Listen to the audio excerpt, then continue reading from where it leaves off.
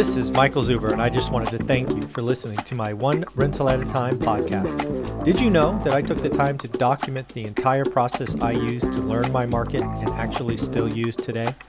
I released it as a $199 online course via Teachable, and it is called How to Get Started One Rental at a Time. With that, you get access to my private Facebook group, and you can join our group mentoring calls every Saturday at 9 a.m. Pacific. You can find it on my website at onerentalatatime.com. Now on with the show. How you doing, everybody? We have our expert series with Jonathan Twomley today. How you doing, sir? I'm doing very well. How are you? I'm doing great. This is a conversation I've been looking to have with you. As we know, I'm the residential guy, right? My asset price, let's just call it an average of 200 grand. You're the multifamily guy, right? Big syndicator. You're doing it and looking at deals at 10, 20, 30, $40 million. Well, there's been a lot of chatter about capital gains going up. There's been a lot of chatter about the stepped up basis going away. And just yesterday, there's been some talk about the 1031 exchange being significantly constrained. And I'm like, God, I'm so happy I get to talk to Jonathan tomorrow, because I think he's targeting. I think this administration's coming after the big boys. And I'm just this little guy over here buying a house, and you're buying this big stuff. So do you feel attacked yet? Well, honestly, no. And Cool. I'll tell you, and the reason is there are a couple of reasons for that I don't feel that way. Okay. First of all, I view this as very unlikely to pass, right? I think it's positioning. Gamesmanship. Yeah, I think it's the 1031 exchange has been under fire ever since it was created, and it was created like 80 years ago. Okay. And I didn't even know this, but the legislation has it sunsetting. It's supposed to every 5 years it sunsets, and it's every 5 years it's renewed. So it's not something that I'm overly concerned about. Okay. Because I just don't think it's going to pass, right? I just don't think it's going to pass. Like, it's not going to get through the Senate. Okay. For sure. There's no way. I could be wrong, but I just would be really, really shocked if it does. So we'll talk about that one first. So the 1031 exchange just came out yesterday. They're talking about limiting the amount you can 1031 I think it is every year, right? It's still proposal, so who knows where it lands. But they're basically capping it at some number, and the cap I heard is 500 grand, right? Right. So basically, it's clearly like, hey, we're going to protect the little investor, but the big guys, you guys are on your own. Pay up. Yeah, pay up. And so, okay, so let's kind of scenario plan this a little bit and see like what would happen if it does pass. Now, just before I get there, though, I want to say the second reason that I don't feel attacked about this is because as a syndicator, you usually can't do a 1031 anyway, right? Because good point. Because as a syndicator, what your investors what they own is a stock. They don't own a piece of real estate. So they are not eligible for 1031. And so you don't go into this promising people that they can do tax-free exchanges. The only way that they can do it is if the entire entity buys the next property. Then you can do lock, stock, and barrel. Yeah. Okay. Right. So if you got one investor who's like, no, I need this money to pay for my kid's college next year, you can't do the 1031. So that has led people to do stuff which is legal. It's legal, but it's the IRS doesn't like it, and if you get caught, there'll be problems. And also, there are other problems. What the syndicators do to try to get a 1031 is they do what's called a drop and swap, which is a year or so before you sell, you change the form of the partnership from an LLC to a tenancy in common. Right? That way, everybody owns real estate directly, and they can all go their own ways when you sell. And the people who want a 1031 can 1031. Drop and swap, you creative people. Drop and swap. The other thing is actually relevant to the next conversation we're going to have, which is the swap till you drop, which is the 1031 until you die. Yep. And then you get the stepped up basis. But they do drop and swap right now in order to take advantage of 1031. Now, the problem with drop and swap is that if the IRS gets wind of it, if you don't do it right, you may be in trouble. The second piece of this is, and a lot of people don't focus on this, in a tenancy in common, you must have unanimity in order to do anything, right? every part. So if you've got a tenancy in common, and just to make it simple, let's say you own 99% and you have a partner who owns 1%, that partner can veto everything you want to do. Mm-hmm. They can literally stop you from doing whatever they want to, because you have to have unanimity. And I years ago, somebody asked me if I could help her solve a problem where she was in a TIC where her grandparents had bought all this property, Mm-hmm. and then the kids had inherited, and then the grandkids had inherited. Now there were 37 members of the TIC, Oh, and 35 wanted to sell. And the other two didn't want to. And she was like, what can I do? Well, you can buy them out. If you can come up with a price, you can buy them out. That's the only thing. That's you can it. Yeah. buy them out and then do what you want to. So lots of people are doing this TIC, and frankly, they're not thinking about the risk of, like, who are they partners with? Yeah. And if you're in a syndication, with 50 other people, right? You don't know all those people. You don't know that there could be one guy out there who's like, you know what? I'm going to work this to my own advantage. Yeah, could pay me, right? Yeah. So that's a big risk. So as a syndicator, I'm not terribly upset about 1031, and frankly, okay, I can see some advantages to 1031 going away, namely, and we'll talk about this more in the next segment, mm-hmm. but that I think that 1031 distorts the market. Mm-hmm. It causes prices to rise higher than they ordinarily would without it, because people are they're paying ridiculous amounts of money to do exchanges, mm-hmm. and it drives up the price for people like me who want to buy deals at a good rate of return. Mm-hmm. So 1031, I don't have any property right now that I'm invested in that I would need to exchange, but if I did, I wouldn't be exchanging it anyway because it's a syndication. So 1031 for someone like me, okay, if it goes away, really, this is not the end of the world at all. It cool. Actually might make things better. But let's answer the question. So, I don't think it's going to pass anyway, mm-hmm. but let's just think about what would happen if it did pass, mm-hmm. if it is capped. I think it is going to cause a lot of pain for a lot of people. I mean, I can't imagine that they would just cap it without having there be some kind of like gradual implementation of it, mm-hmm. because there are some people who would literally be bankrupted by the sudden elimination of 1031. Yeah.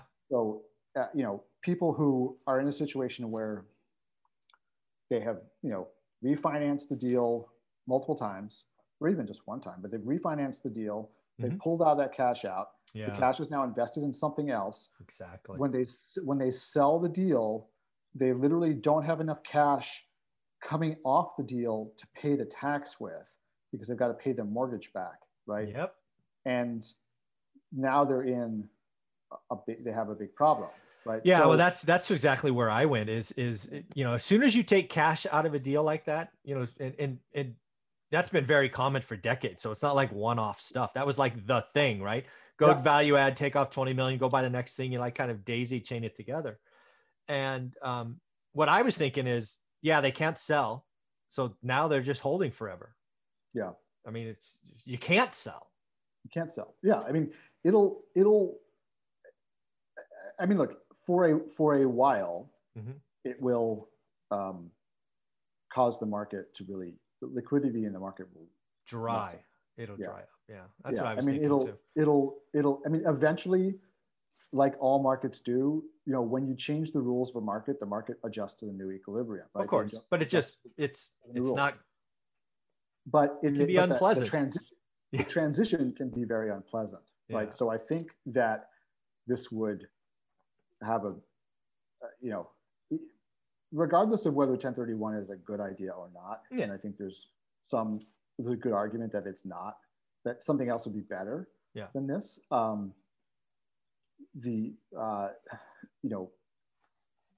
If it has to be unwound, mm-hmm. like not only the elimination, but how it's eliminated is going to have a big effect on the market, and I don't think it's going to be good because so many people have baked 1031 into their expectations, right from the get-go. People who are really tax sophisticated. I mean, a lot of investors are not. They're just like, I want cash flow, I'm going to buy it. They're not mm-hmm. thinking about 1031 up front. But I mean, for your more And oh, that's you probably will at why. the end, trust me. Oh yeah. Oh sure. Absolutely. But I think that's why also you have the $500,000 cap, right? Yeah. For the small guys who are not tax planning Yeah. well, right? But for but for the bigger fish who go into a deal thinking about what's going to happen at the exit, Yeah. True. right? And how do I plan for that to be tax efficient? It's going to upset all those expectations. So this is another reason why I think it's just not going to go through because let me drop one other thing on you because the other time, anytime you put a limit, and in this case we're talking 500K, I think it obviously distorts both sides of that number, right? So we've talked about the big side, that's where you play. If we switch over to where I play, I'm like, God damn it, we don't need more competition, right? Yeah. What could happen is people that were playing, at the 500K to $1 million or $1.5 million, slightly bigger deals, they could go, hey, we're not going to go there because over 10 years, 15 years, we'll be above that threshold. We're just going to go buy lots of individual houses. Well, yeah, and look, that I hadn't even thought of that, but this could if you do that, it could result in exacerbating the affordability problem. Exactly where I went. I'm like, oh my God. Because if all these people start piling into the smaller houses just for tax reasons, it's going to drive up the price of those houses. Oh, they'll be like unicorns. You'll never find an affordable house. Yeah, it's going to make things a lot more difficult. And all of the, the hedge funds and private equity funds that are now going into the single family home market, they will have even more incentive to do that. And it's just going to make it more and more difficult for everybody. So I think that this is, whether you think 1031 is a good idea or not, it's one of those things like, when a bad idea is baked into the system, getting rid of it can have really bad unintended consequences. So I that's another thing that would be really harmful about it. And another reason why I think it's not going to pass. I think when cooler heads start thinking about, beyond the politics of it and beyond the ideologies around it, right? When people, when cooler minds start thinking about what are the implications of this happening, I think that's going to cause some votes to be peeled off. Maybe people who were on the bubble about it or people who hadn't really thought about it that much. But this is not going to help really anybody. For me, it's all about the demand side. I mean, I figured, we don't need more demand in affordable housing. I mean, that just frightens me to death. It's just so scary. I mean, if I were going to get rid of it, I would say the legislation I would write would say something like 1031 is eliminated, in 2021, like in the year 2036, done. Like you've got 15 years left of this, but plan accordingly. And I think that it would change the market, but it's just like people acting with bonus depreciation right now. There are a lot of people who went sort of, nuts with bonus depreciation and opportunity zones and stuff. And all that stuff but there were like a couple of years and people kind of strategized around when they could do it. And now it's phasing out and people are planning accordingly. So I think if they were to get rid of 1031, they would really have to say like, this takes effect, later, or they scale it down. It's like you get all of it for the next 5 years, and after 5 years, it's scaling down until it's completely eliminated. Otherwise, you would just cause pandemonium. So. All right, so that's that one. Let's talk about the capital gains raise to 39% federal, which actually is more like 43 when you add in the Medicare or whatever bonus of 3% or whatever it is. And then you and I are New York and California, so it really could be upwards of 53 or 56%. Yeah, it's crazy. It's crazy, right?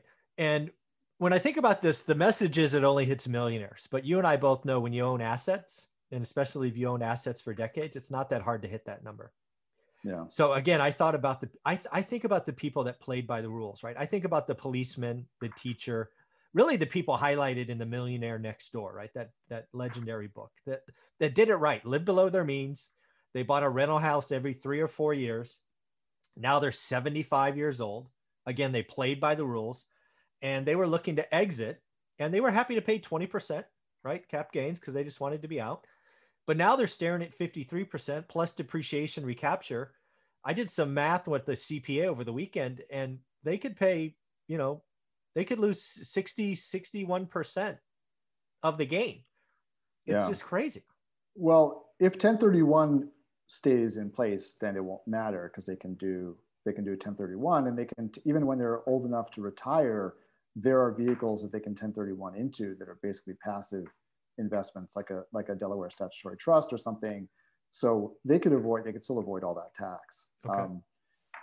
So it really depends on whether 1031 sticks around. Now, if let's assume 1031 is gone, then yeah, I mean, there's going to be, again, I think what you're going to see is people just not selling. Yeah. Right. They're going to say, can't afford to sell. It's been a hard couple of years. I think about the mom and pop landlords a lot because that's a lot who follows this channel. 2020 was all the year about your tenants can live for free. I mean, that was essentially the message. Yeah. And now you're like, damn, I'm done. I want to get out. And you're like, God damn it. I got to pay 53% of my cap gains and depreciation recapture. Why bother? I mean, the reason it feels bad is real estate is a long-term planning investment. So I talked to a couple of guys yesterday who started buying in the early 80s, right? And they're free and clear properties, right? As they should be, right? They were bought in the 80s. And they're like, Michael, I feel like I was playing a game. I got to the end and they kicked over the board. Yeah. And again, one guy I talked to never made more than 65 grand. He's like, I'm not a millionaire. I'm not one of these people, but you know what? I bought 8 houses over a 12-year period. Oh, it's just heart-wrenching. Some of these stories. I mean, again, I think I don't think that Congress is thinking about those people. Right? Yeah, no, clearly. I think Congress is thinking about like the hedge fund managers and stuff like that, right? So I think when cooler heads prevailed and they start thinking through the implications of this, I think a lot of members of Congress are going to sit there and think like, God, how much tax am I going to have to pay on those properties that I own, right? And I think that they're gonna realize like, hey, this if we don't keep 1031, this is going to look really bad. And I think they want it to look really bad. I think they're talking about spending $6 trillion, right? They want it to be bad. They got it. I mean, if they're going to get through budget reconciliation, which is the only avenue Biden has left, I mean, he's got to show the taxes coming from somewhere. This is a big old bucket. Yeah. But like I said, I don't think this is, it could come down to Joe Manchin, and I just don't think that this is going to. We're going to bet on one guy. Oh, great. Well, and Kyrsten Sinema, okay, how to pronounce her name. But I think, frankly, I don't think it's even going to come down to them. I think that like I said, I think a lot of people. I'm willing to bet you. I mean, look, Congress has become a millionaires club. Let's be frank, right? Sure. And I think that there are a lot of people in Congress on both sides of the aisle that would get really whacked by this. And when they start thinking about it, they're going to be like, hey, this is not really what we are intending here. If we're going after, I mean, honestly, like I think what you could see is like the capital gains tax going up, at 1031 surviving to solve that problem for small people, right? Because for small investors, not small people, but small investors.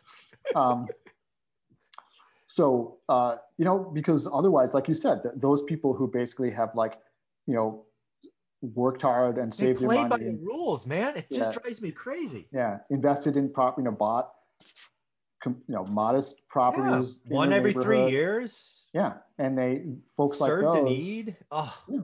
Yeah. Folks like those who are going to have most of their profit, that's all they have. I mean, that's what they built with that plan. I'm going to be 75 someday. I'm going to have 8 free and clear houses. And that's how I'm going to enjoy the rest of my life. Well, listen, you may also, and this kind of gets us into the stepped up basis issue in a moment, but you may also have people doing more cash out refis, right? Well, the big thing I talked to him about is, dude, and I've told my students this, I said, you and I need to work out seller financing. I said, that's what we have to do, right?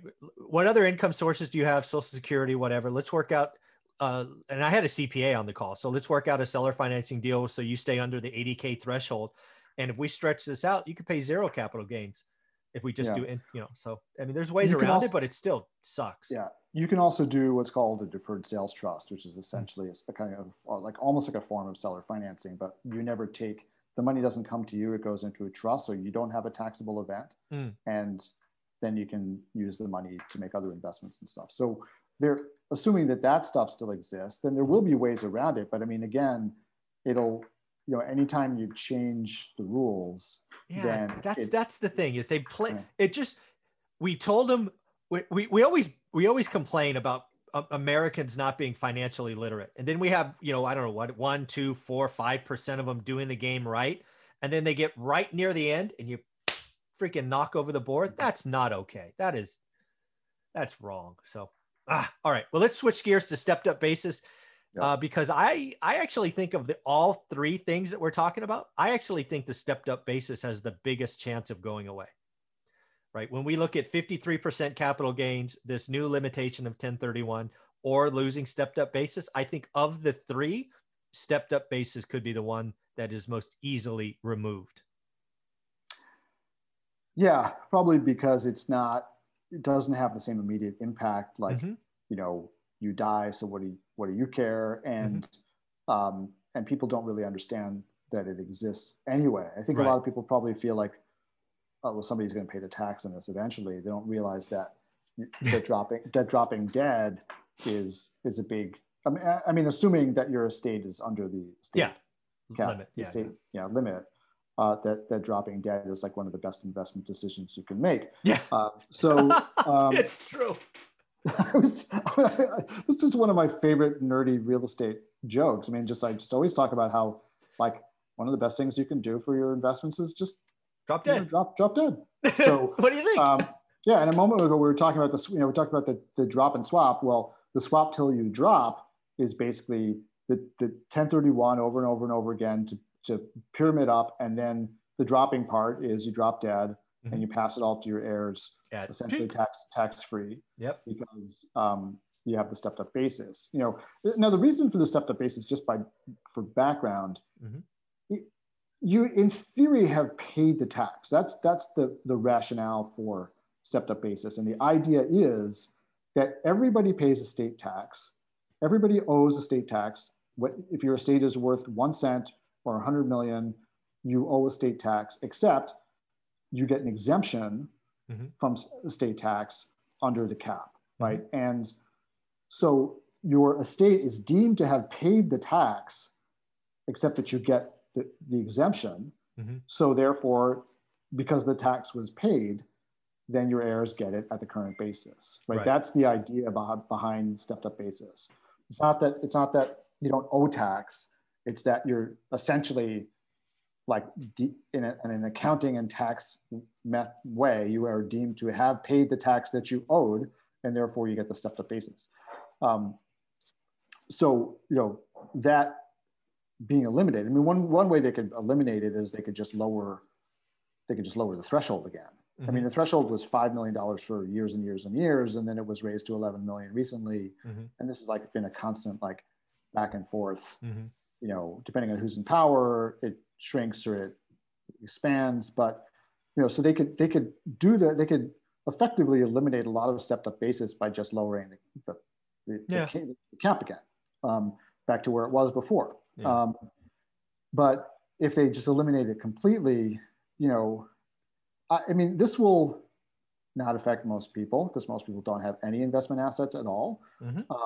But for people in real estate, obviously those are who we're talking to.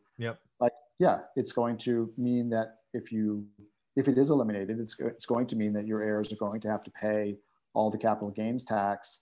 And again, I mean, I think this is just going to create you used to be able to kick the can down the road with 1031 until you died and then it went away. Now it will just kick the tax headache to your heirs, who will then have the same issues with, like, if you refinanced, and they're not actually getting any cash out. Now what do they do? Well, they're just not going to sell, right? So They got to get the cash from somewhere, though. That's the problem with the heirs, right? If it's been 1031 in the mortgage, I mean, it'll get messy. I mean, well, I think, listen, it'll get messy. I think people are just what's going to happen is that people will just keep on kicking the can down the road with refinancing, right?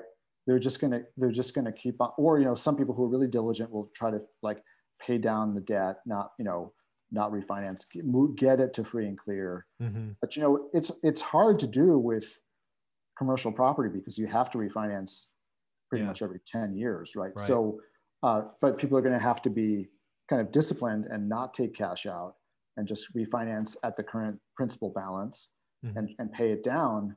But I think what's going to happen is that, as with every rule change, like every rule change will impact the market and people will try to evade whatever the new rule is, right? So, just like now people try to evade the 1031 restriction on syndications by doing the drop-in swap, which is it's a gray area to say the least.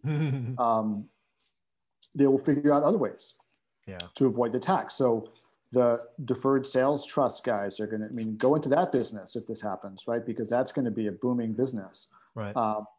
Seller financing, like you said, is going to be probably a booming business. And I think you'll wind up that, that could be an area for people to become experts in and become, like the expert who comes in as a third party and structures the seller financing. Yeah, right? That's where I'm going. Yeah. So I think that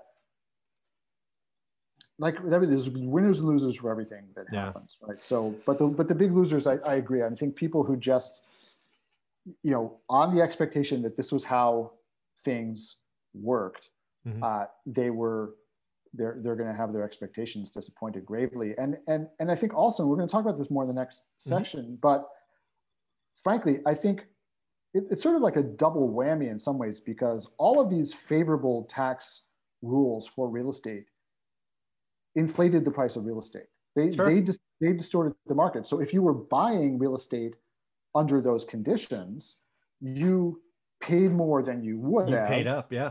You paid up because of that stuff. And now to have it taken away means it's kind of like, you wish you could be in the other situation where suddenly Congress gave everybody this benefit and you own property. Now you get like a windfall from the increase in price. But what you've had now is people paying, or even sometimes overpaying, because of tax considerations. Yeah. And now they have the rug pulled out from under them. It's really, it's really a double whammy. So whether you think that it is a good idea, and I'm going to explain in the next section why some of these, so everybody, everybody's in real estate because they love the taxes, right? They love the tax benefits from it.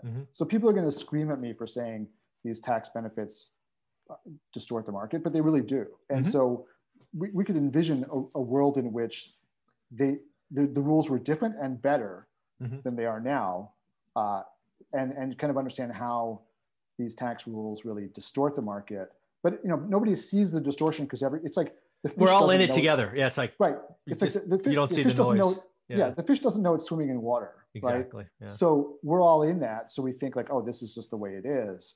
But these things have distorted the market. So you could make an argument that they shouldn't exist, but that doesn't take away the fact that if you suddenly change the rules, it really messes up everybody's expectations, and it will have a really negative impact on people who built their entire portfolios and lives around those rules, right? Yeah. So you don't change the rules at the end of the game. It drives me crazy. All right.